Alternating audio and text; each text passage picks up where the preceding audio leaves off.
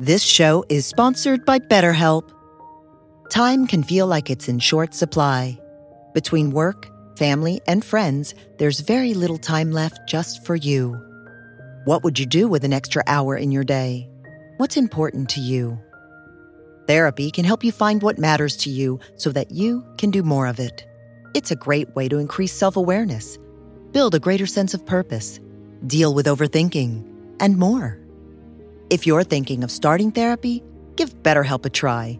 It's entirely online and designed to be convenient, flexible, and suited to your schedule. Learn to make time for what makes you happy with BetterHelp. Visit BetterHelp.com/BeHereNow today to get 10% off your first month. That's BetterHelp, HELP.com/BeHereNow.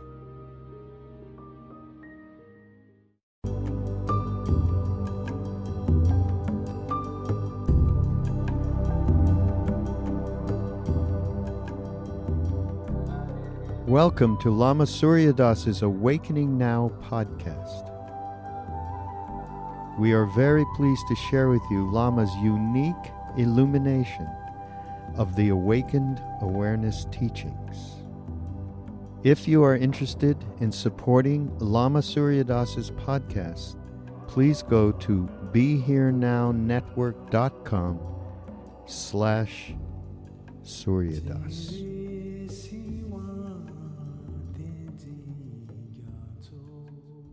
The Four Immeasurables, the Four Heartitudes, the Brahma Viharas, the Four Boundless.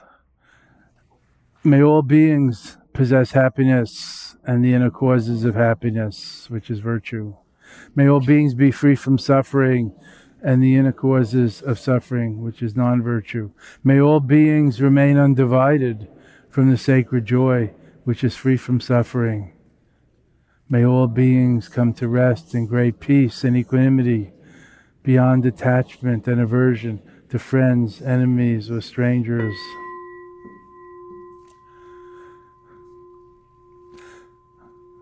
So here we have the four Brahma Viharas from the Mahayana Sutras, the scriptures of universal liberation, not just individual liberation or self-growth, self-development, but universal liberation. The Bodhisattva vows. These are the four Brahma Viharas, hard to translate. Four immeasurable aspirations, four heartitudes, four boundless. What are they? Number one, benevolence. Look at what it says. May all beings be happy. So that's loving kindness, metta, maitri. And second, karuna, compassion. May all beings be free from suffering and the inner causes of suffering. Compassion for those who suffer and be resonating with them, feeling what they feel and be moved to help. Third, may all beings remain undivided from joy. So joy, rejoicing in the virtues and benefits and success of others. Joy, rejoicing. And fourth, equanimity, impartiality, equal to all. Very important. In fact, in our tradition, we put that first. Because we can't really practice loving kindness and compassion and joy if we're partial. If we just think about it for ourselves or for our loved one or nuclear family members. So in the Tibetan tradition, this upeksha or equanimity and partiality comes first. And from that we develop unconditional love, impartial compassion, not pity, impartial compassion, warm empathic compassion, and joy, enjoying the virtues and successes of others, the antidote to pride, covetousness, and envy. Kvelling in Yiddish, mudita in Sanskrit, the orphaned one of these four that almost nobody teaches about, mudita, kvelling, rejoicing in the success and virtue of others, mudita, in Yiddish, kvelling, like kvelling in the success of your children and grandchildren, not just proud, but rejoicing in their success, the opposite of competing, the antidote to envy and covetousness, jealousy. I love these four heartitudes, these four beautiful attitudes of heart, these four Brahma Viharas, as they're called in the original language, in Pali or Sanskrit. the four boundless good qualities, the four faces of Buddha's love, as I call it in my book, Awakening the Buddhist Heart, about love, the different kinds of and levels of love.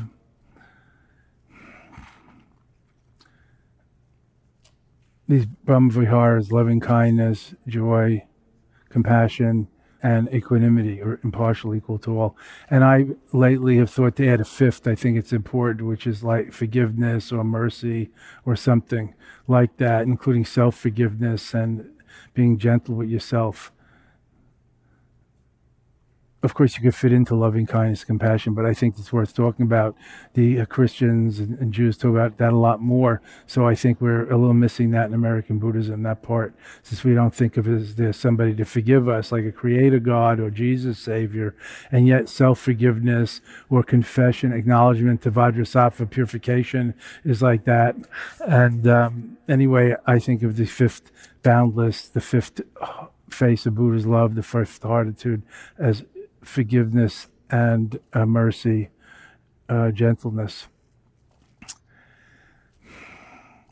So the great Buddha of love, the Mahasattva, Bodhisattva, Avalokiteshvara, Chenrezig in Tibetan, Kuan Yin in China, Kannon in Japan, Kwanzaa in Korea, all the same, Ray or archetype. Personification of a principle. The principle of what? The principle of unconditional love and compassion, and all these 4 or 5 Brahma Viharas, these 4 or 5 heartitudes. Thus, he, she, it's androgynous, is imaged with 4 arms. Could somebody come up behind me and put up the other 2 arms? Who wants to do that? If we had more multimedia, we could show this animated, multi-dimensional, how you meditate on this 4 arms.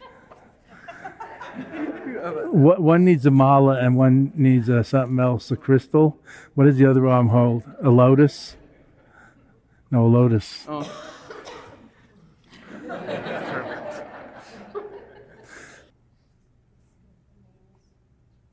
So 4 arms. One holding a crystal, the blue crystal of the Buddha mind. That radiates throughout the universe.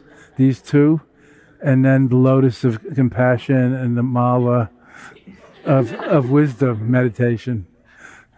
Okay, thank you, Chenrezig. Go back to your launching pad. It would be so easy to animate these things and have them shown, how you do it, build up a visualization in Vajrayana Buddhism. But that's not our subject today. I can't remember what our subject is, so I'm kind of filibustering. No, as always, it's going to be the view, meditation, and action, and 4th enhancement or integration with daily life of the great perfection. As Buddhism is always explained, Ashish, from the ground up, Shila, Samadhi, Prajna. Are you writing or are you calling up what's there? Okay. As Buddhism is always explained, according to the Eightfold Path, ethics, and built on that mindfulness, meditation, and built on that wisdom and love. The 3 enlightenment trainings taught by Buddha, the gradual path, ethics, meditation, wisdom. Dzogchen has always taught, and Mahamudra, its sister practice, the non-dual awareness practice, swooping down from above with the view, the bigger picture as it is. Then into the meditation of non-meditation, leaving it as it is. And then into the action of just as it happens, as it needs to be. These are really 3 in 1. But the view is like your Weltanschauung, your worldview, your Gestalt, your highest insights, like where you're coming from. It's not views and opinions. The meditation of non-meditation, of the view, seeing it as it is, the meditation, leaving it as it is, and the action just as is, however it's called for. It needs to be, not compulsively pushing your own habitual karmic patterns. Thank you. We used to have whiteboards, but this is much, much better. And these will be printed out and hung on the bulletin board in the reading room.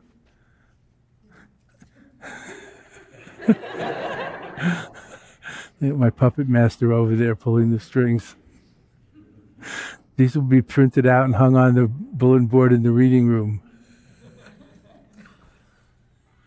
On that wing. Thank you, Mentla.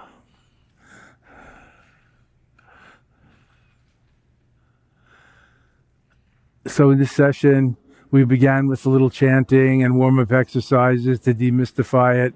We began with a little chanting, praying to Guru Rinpoche and Buddha, humbling ourselves, requesting blessings, assistance, guidance, and practicing receiving blessings and, taking in the light. And finally, we'll be radiating out the light. So mutual reciprocity, not one-way street, not just up, but also grounded and in multidimensional, multiverse, not just up or down or good or bad or light left or right, but the big picture, the big tigli, the ultimate sphere, the Dharmakaya, the mandala of wholeness and oneness.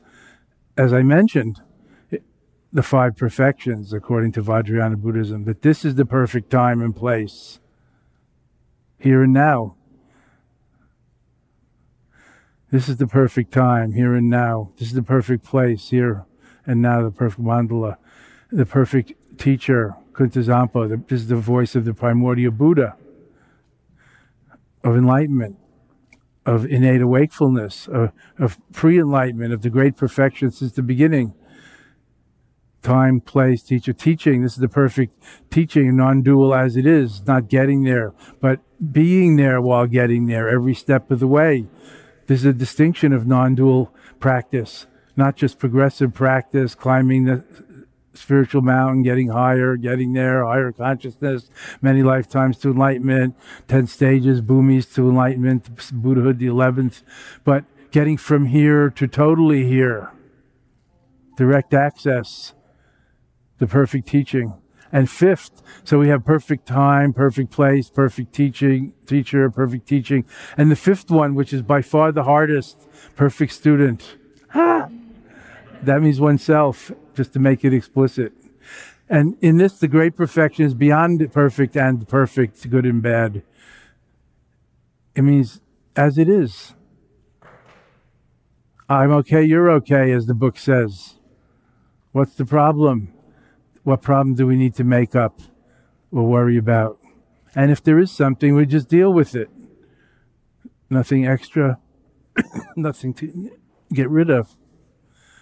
So from the view of nothing more to do, of the great perfection of things left, things seen just as they are, comes the meditation of non-meditation, of seeing through, of being through, of treachery, of leaving it as it is. Seeing it as it is, the view, the outlook, leaving it as it is the meditation practice. Awareness alone, not manipulation, interference, radiating light, not interfering, not trying to improve things, just aware of whatever comes up, awareness of awareness, naked awareness, Rigpa, innate wakefulness, not fabricated temporary states of mind like concentration or light beams. So not visualizing, just leaving it as it is the practice, the view, the meditation practice, and then the action. However it is. If there are no wind, there's no waves. If there's karmic winds, if there are needs, then there are waves, there are actions. We'll get to that toward the end of the week, action. Right now I want to focus on the view and the meditation of non-meditation, the practice of Dzogchen, the outlook, seeing it as it is, clear awareness. It says in the original meditation manuals of the Pali tradition of Theravada Buddhism, bare awareness. In other words, not visualizing, not praying, not hoping and wishing. Bare awareness, choiceless awareness, bare attention, and so on. These are the original text words taught by Buddha about mindfulness and awareness practice. Of course, there are many other words and pithy instructions, tips and pointers that have developed over 2,600 years of people millions of people doing these things, getting the benefits. So I'm concentrating mainly on Tregchud, Dzogchen, natural awareness, Tregchud, seeing through, cutting through, being through. Tregchud is a Tibetan word. If you try to read Buddhist books, Dzogchen books, you see these words with different translations. Cutting through is literal, cutting to pieces. Seeing through is my translation, being through, no matter what.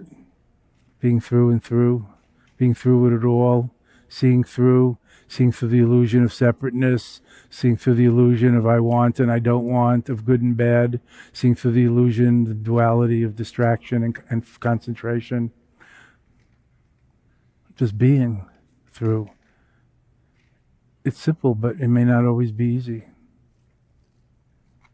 But it's very doable and accessible, and we don't need foreign languages or iconography or to visualize anything. So in the beginning, we began with a little chanting. Then the main part of the practice was this awareness practice, as I instructed, with the three naturals: natural body, natural breath, energy, and third, natural heart-mind. Body, breath, or energy, and heart-mind. As it is, no special asana or position or mudra, hand gestures needed. No beads or mantra counting needed. Natural breath, natural voice. And as it is, natural awareness. So we even meditate with our eyes open and ears open and nose open and mouth open and heart and everything open. Part of everything, one with everything, open to everything, allowing everything, embracing everything, friendly. What words can describe it? Open and yet aware, not empty-headed, not empty like a glass, but open like a window. There's a difference.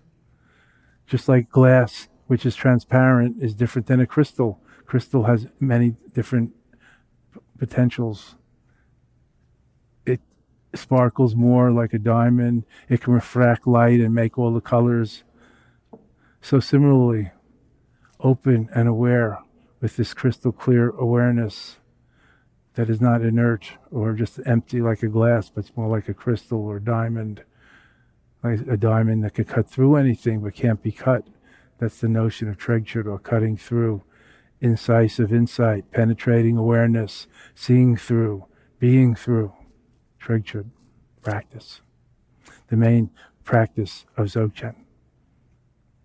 So that's what I'm emphasizing this week: the view, meditation, and action, and the enhancement, Bogdan, integration. The view, vast like the sky, without center or corners or periphery. Again, open, aware, luminous, not concentrating down onto a candle flame or our breath or nose tip or the tip of a vajra, as some people do, put this on the altar, or candle flame, or visualization or mantra. No. Panoramic awareness, open and aware, lucid, attentive, attention, and an intention of the essence of the Buddhist way of awakening, enlightenment. So that was the main part of the meditation. First, the chanting and breathing exercise to warm up, then the main naked awareness meditation, Tregchud, Dzogchen, non-meditation, being, not doing. And third, we will go out singing and chanting and praying with the loving kindness and compassion, the Brahma Vihara's mantra, the Buddhist heart mantra, Om Mani Padme Hung. Sharing the wealth, the good fortune, the virtues, the merit of our sittings, as Buddha said.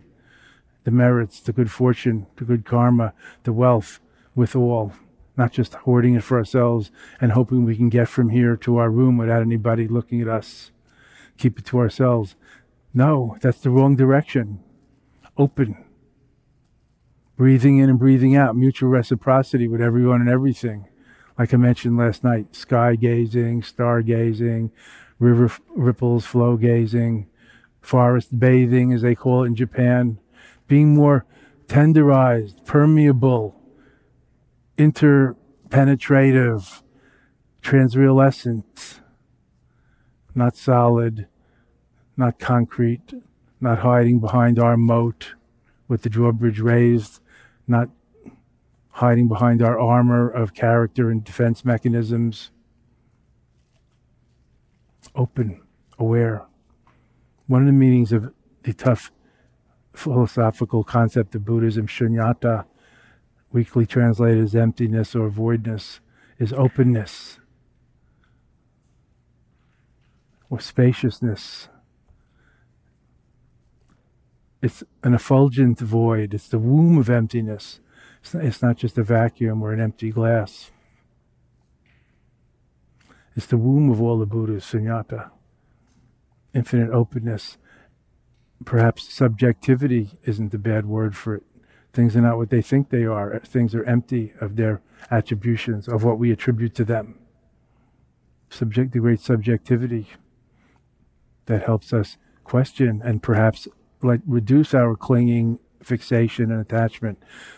When we look into it, oh, things are not always what they seem to be. Oh, I didn't know all that. Otherwise, I might have had a different opinion. Lets us loosen a little our tight grip on things.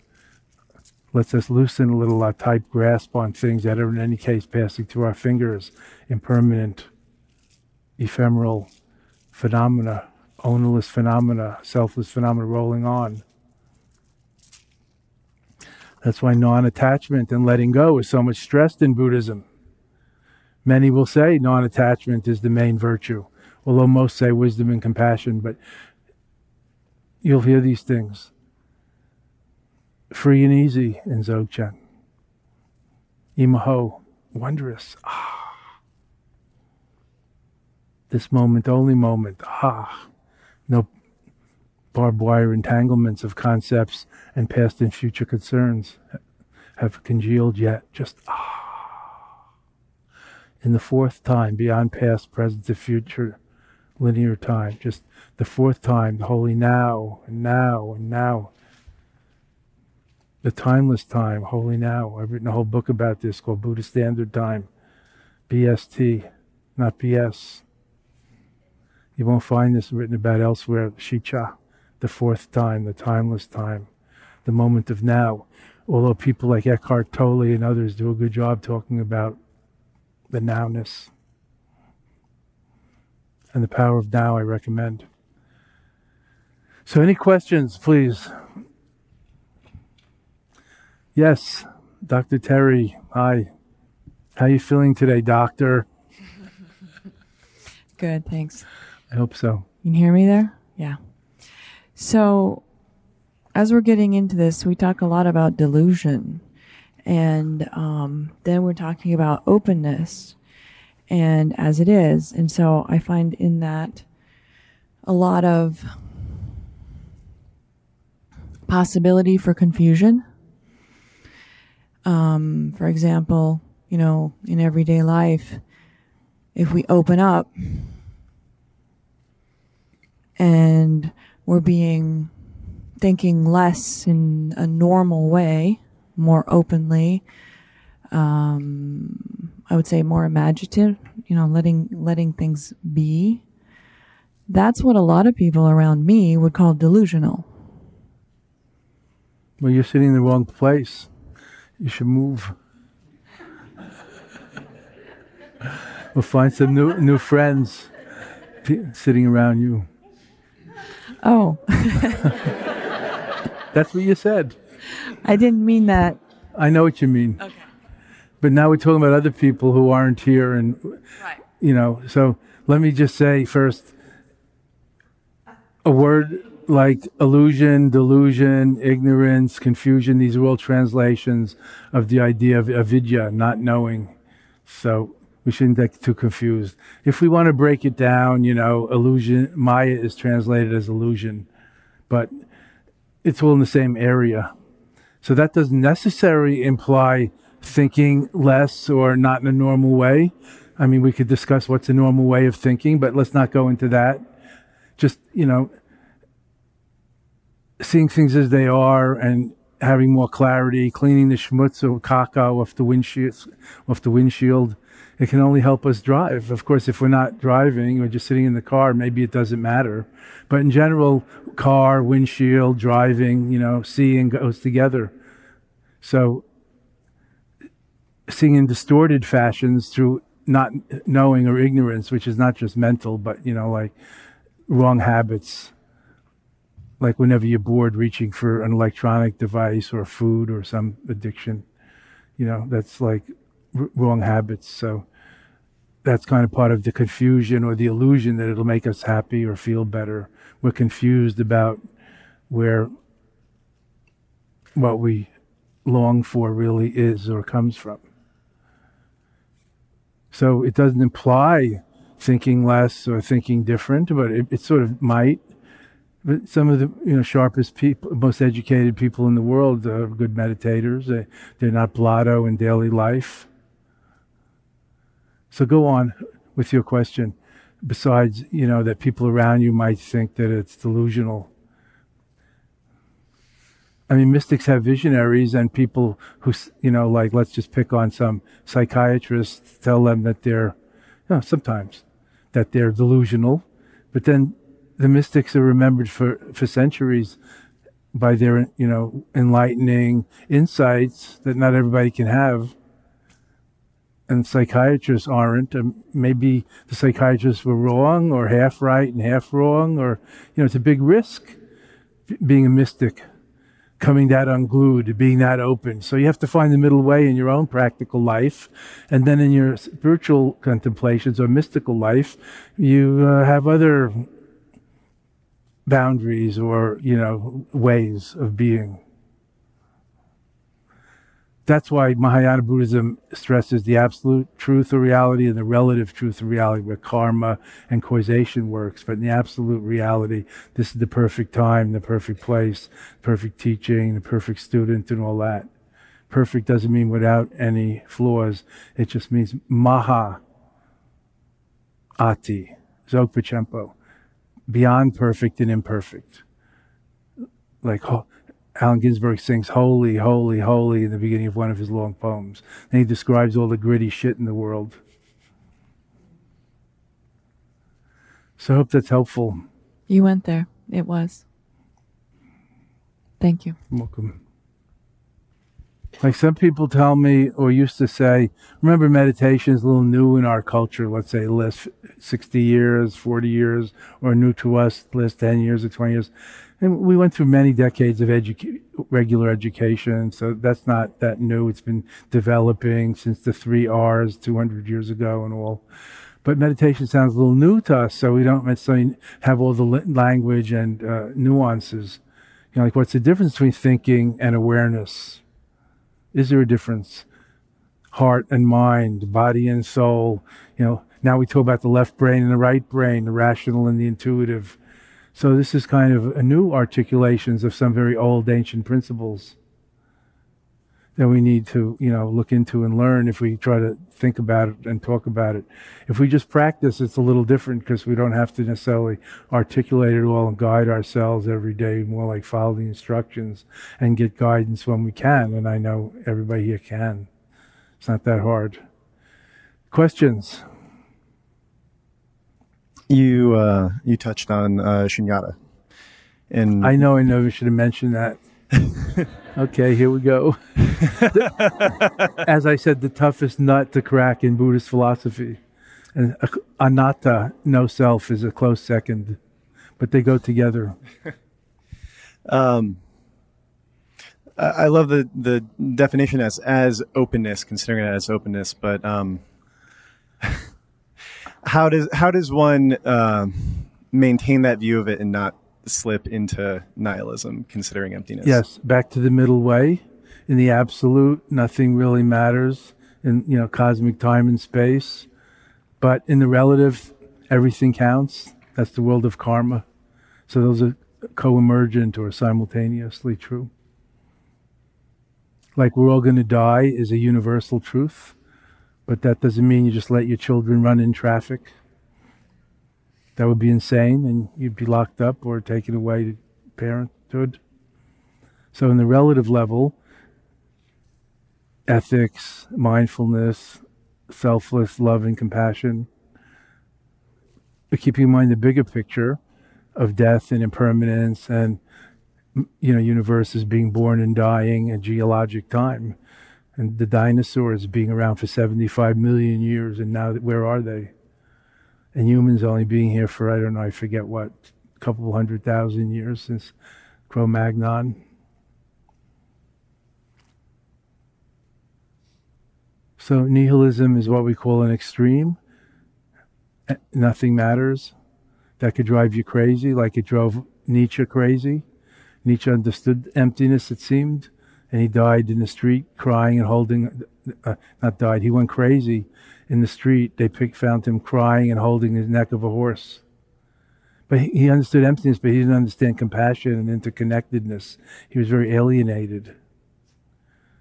So nihilism is an extreme, and on the other hand, materialism is extreme. Only what we see is real, and you have to weigh it or touch it. That's materialism. I'm not even talking about consumerism. Just everything is real and nothing is real are two extremes, and it's a spectrum. And the highway of awakened life or sane life or wisdom, is more like the middle way. It has many lanes. Just don't fall into the ditches on either side of nihilism or materialism. That's what they say. So I personally think that middle way is Buddha's greatest teaching, and not just the middle way philosophy of Madhyamika, but the middle way of balance and appropriateness, and not always and never. In your relationship, you start shouting always and never, how well that works. Or your teenager, I hate you, I'm never going to speak to you again. Can I just have a ride to the whatever tonight at 7:30? Drop me off a block away so nobody sees you. Always and never, never's a long time, too long. And always is too much. It's never always, blah, blah, blah. So beyond the extremes, the middle way, balance, appropriateness, moderation, even in moderation. On Saturday night or on New Year's Eve, a little less moderation perhaps. The rest of the week, a little more moderation. You with me? As long as you don't go tilt. You know what that means? You remember the jukeboxes or whatever they were? Not the jukebox. What's that called? Pinball. If you, because you're always trying to cheat, and bump the thing so the ball goes in, but then the machine goes tilt and all the lights go. Ah! So the middle way, balance and appropriateness. And in fact, we're always making things tilt, aren't we? Because we're bumping. We're trying, we're not just trying to play the game and follow the rules or get around the rules. It's also part of playing the game, right? Find the loopholes. But then, we start that too much, then things blow up. I want to, again, extol the middle way. We always hear about Buddhism and mindfulness, meditation, compassion, empathic, warm compassion, as the Dalai Lama says, loving kindness, metta. We don't hear enough about the middle way of balance, of equality and evenness, and sort of equanimity, of patience, not just patience like waiting for the light to change or somebody to come out of the Starbucks bathroom. That's called impatience. But patience, like keeping the longer view in mind, like when you're raising kids. Well, maybe there's the terrible twos, but maybe, by the 25s you get a good year. I don't know. Or the 19th. In the longer view, you're still their parents, whether you like or hate what they're doing, you still love them. And in the big love, which is much bigger than the polarities of like and dislike, you get a more enduring patience, even when you're impatient. You have patience with that. And you say, you'll take a breath, or you go in the other room, or hide in the bathroom while the inmates run the asylum for a few minutes. Then you come out again and play director. I mean, it just rolls. Okay, everything's clear? Very good. Have a good practice.